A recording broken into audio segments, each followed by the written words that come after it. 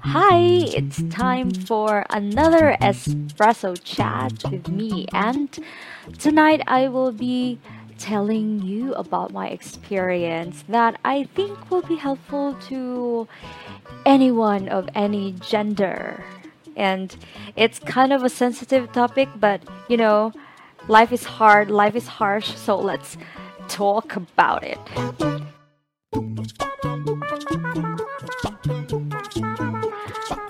I was in college, 18 years old, in an early morning waiting for a jeep to pass because I need to travel around 20 minutes going to the city for school. And it was early morning. I was in a very good mood. I was smiling. Then, naning jeep nga ning abot, and then akong gipara, and then nisakay ko nga smiling. Yes, I'm a smiling person sometimes, and those were the days. Lingkod ko sa kinatumyan sa jeep. So, and dili siya puno. Nakalingkod pa ko sa tumoy, and then in front of me was an acquaintance of mine, classmate nako sa una, and he gave me a simple acknowledgement, or just a simple smile, and then I smiled back, and then right beside me sa akong left na ay laki nga butan nun ugnaw, medyo niwang, and then luoyon ugnaw, inga na. So I was carefree, I was happy, it was a lovely morning. I was excited for the day. Unya, ang laki nga nasa akong left, he was really sitting very close by me. And then, it was surprising kay medyo daghan pag bakante sa in front of the jeep. Pero I wasn't minding it, and kumusakay ko public transport, mo tanaw ko sa gawas nga na. So nagkadaghan ng tao, nakahuot na nanay ng lingkod sa extension nga na. Unya,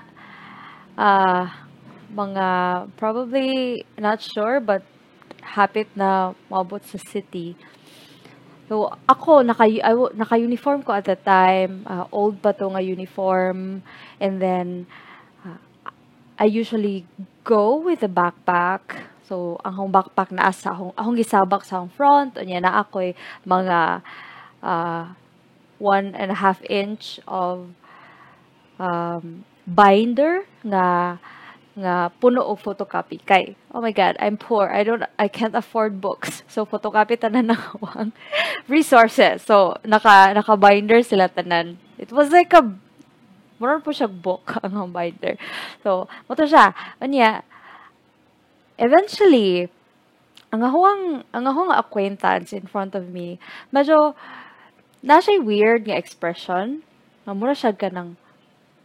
At that time, I was reading it as more siyag nauwaw, or more siyag weird nga expression. It wasn't unpleasant, pero medyo more siyag uncomfortable nga. And I was thinking, basin ganahan siya mutagad na ako, or nauwaw siya kay nagatbang may, gana. And I wasn't minding it. Like, tanaw rin gihapon ko sa gawa sa putahan sa jeep, gana. And then eventually,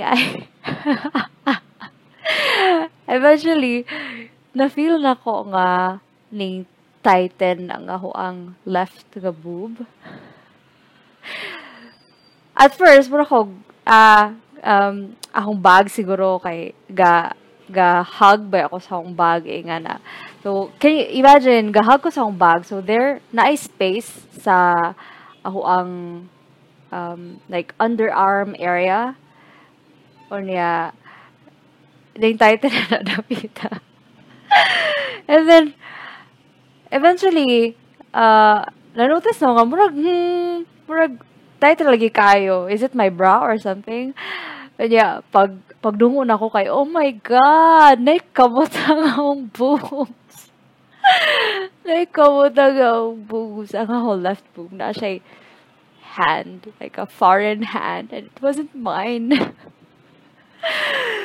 I was really mortified.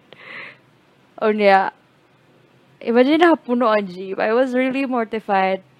Akong gitod tong laki nga nasa akong kilid niya. Di ba gyud ko mamalikas? Pero, oh my God, tanang nahibawan ako nga pamalikas. Nanggawas at nga time. Buwang ka, manyak. Asig gasing-gasingit ko sa jeep nga, like, in accusing tone to him. Dili gyud ko yung as in, I never shouted to anybody nor shout curses. Pero that was, oh my God, grabe to. What was surprising to me was people's reaction when I looked at the people sa jeep. Ningtana sila nako. Everyone looked at us. Everyone looked at me screaming. And then that lasted for a few seconds and everyone looked back to the front of the jeep like nothing was happening. And ning struck sa to sa akong mind nga ang ang acquaintance di ay in front of me knew it all along. He saw it, but he didn't say anything because probably it was awkward to his part. He don't know how to say it. And at the time, I was very, grabe pa ko hit in the moment pa ko, nagsige pa ko pamalikas niya. Ning tuktok siya sa jeep, kaya para mahunong ang jeep. He didn't say anything. And then ning naog siya. And I was really, for the insulto ko, I was thinking, what? Munaog ka after what you did to me? And it was by impulse, pero katong hong binder nga baga kaayo, nga murag libro, when he passed me, panaog na siya sa step sa jeep. Ako siyang gihapak sa likod sa iyahang hapit siya manamudmud sa dan. And then I felt really victorious for having done that. And then, ang akong acquaintance kay ning katawa siya because he also think nga that guy deserves it. And then, ning larga ang jeep, like, nothing happened. Like, it wasn't a big deal because nobody commented on anything. To me, I really vowed nga I should learn how to protect myself because I was faced with that reality. If I have someone with me at that time, nga kailan ako, probably they will help me protect myself. Pero they won't be there with you all the time. So, muna, kinahanglan gyud nga you know how to protect or respond and be assertive with it. If I see anyone being victimized on that in public, even if I don't know that person, I will really help them out. Okay? And you should also help them out. Okay? Even if it's awkward, even if you don't know what's going on, it's better for you to step up and investigate it than, just ignoring it. Okay? It's kind of cruel, especially when this is happening on people who are younger. And of course, they are the most ideal victim because they don't know what they are supposed to do.